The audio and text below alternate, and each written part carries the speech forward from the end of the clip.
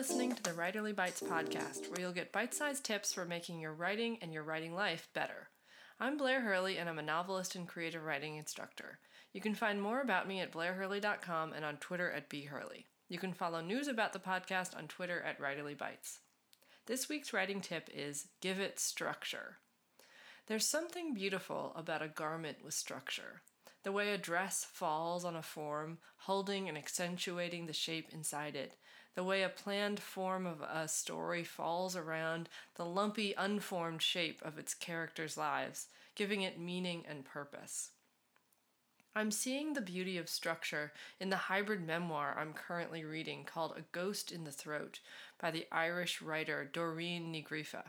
The author is inspired by an 18th century poet who has haunted her since she first fell in love with poetry. She uses the life of the poet as a kind of dress form on which to hang the folds and ripples of her own life story. The story weaves itself in and out of this historical poet's life, structured and framed by the milestones of the author's life as a writer and mother. These two things, and these two lives, become almost inextricable in the narrative, which is kind of the point, it seems to me.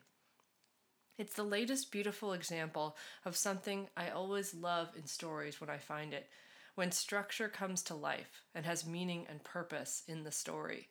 When you're deciding how to tell a story or settling on your narrative strategy, there are more choices available to you than you might immediately assume.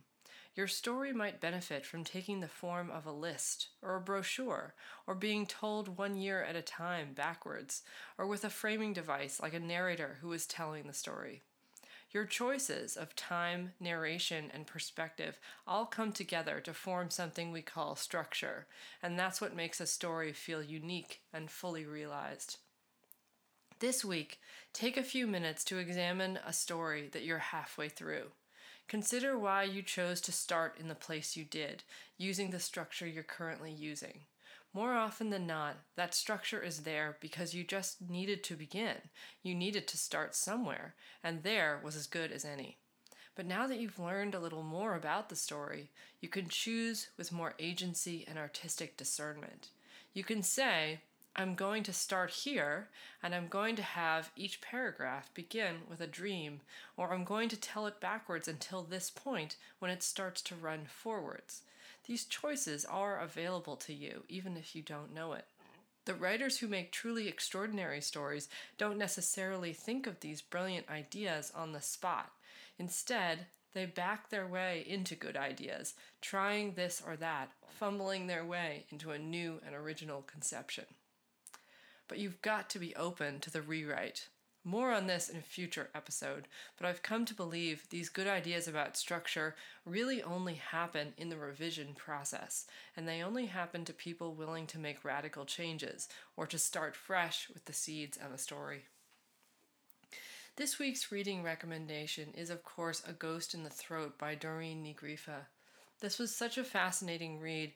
I think it's tapping into a very relevant theme in literature these days around the stories of women and their experiences with motherhood. The way that this writer weaves in her very real details and experiences of parenting for children is extraordinary, and she elevates it to the level of poetry when in the past I think this kind of story material was seen as trivial or given that tiresome sort of belittling label of being domestic, when in fact motherhood is, and many other aspects of living a female life, is violent, bloody, demanding, epic, the stuff of heroes. It's beautifully written and has a real poet's eye and perspective, so it's something that'll transport you while you're reading. Thanks for listening. The Writerly Bites podcast will be back with micro tips to make your writing better. It's produced by me, Blair Hurley. Please rate and review us on Apple Podcasts and visit the website at writerlybites.com. Email me at writerlybites.podcast@gmail.com with your favorite tips or questions about the writing life, which I'd love to tackle in future episodes.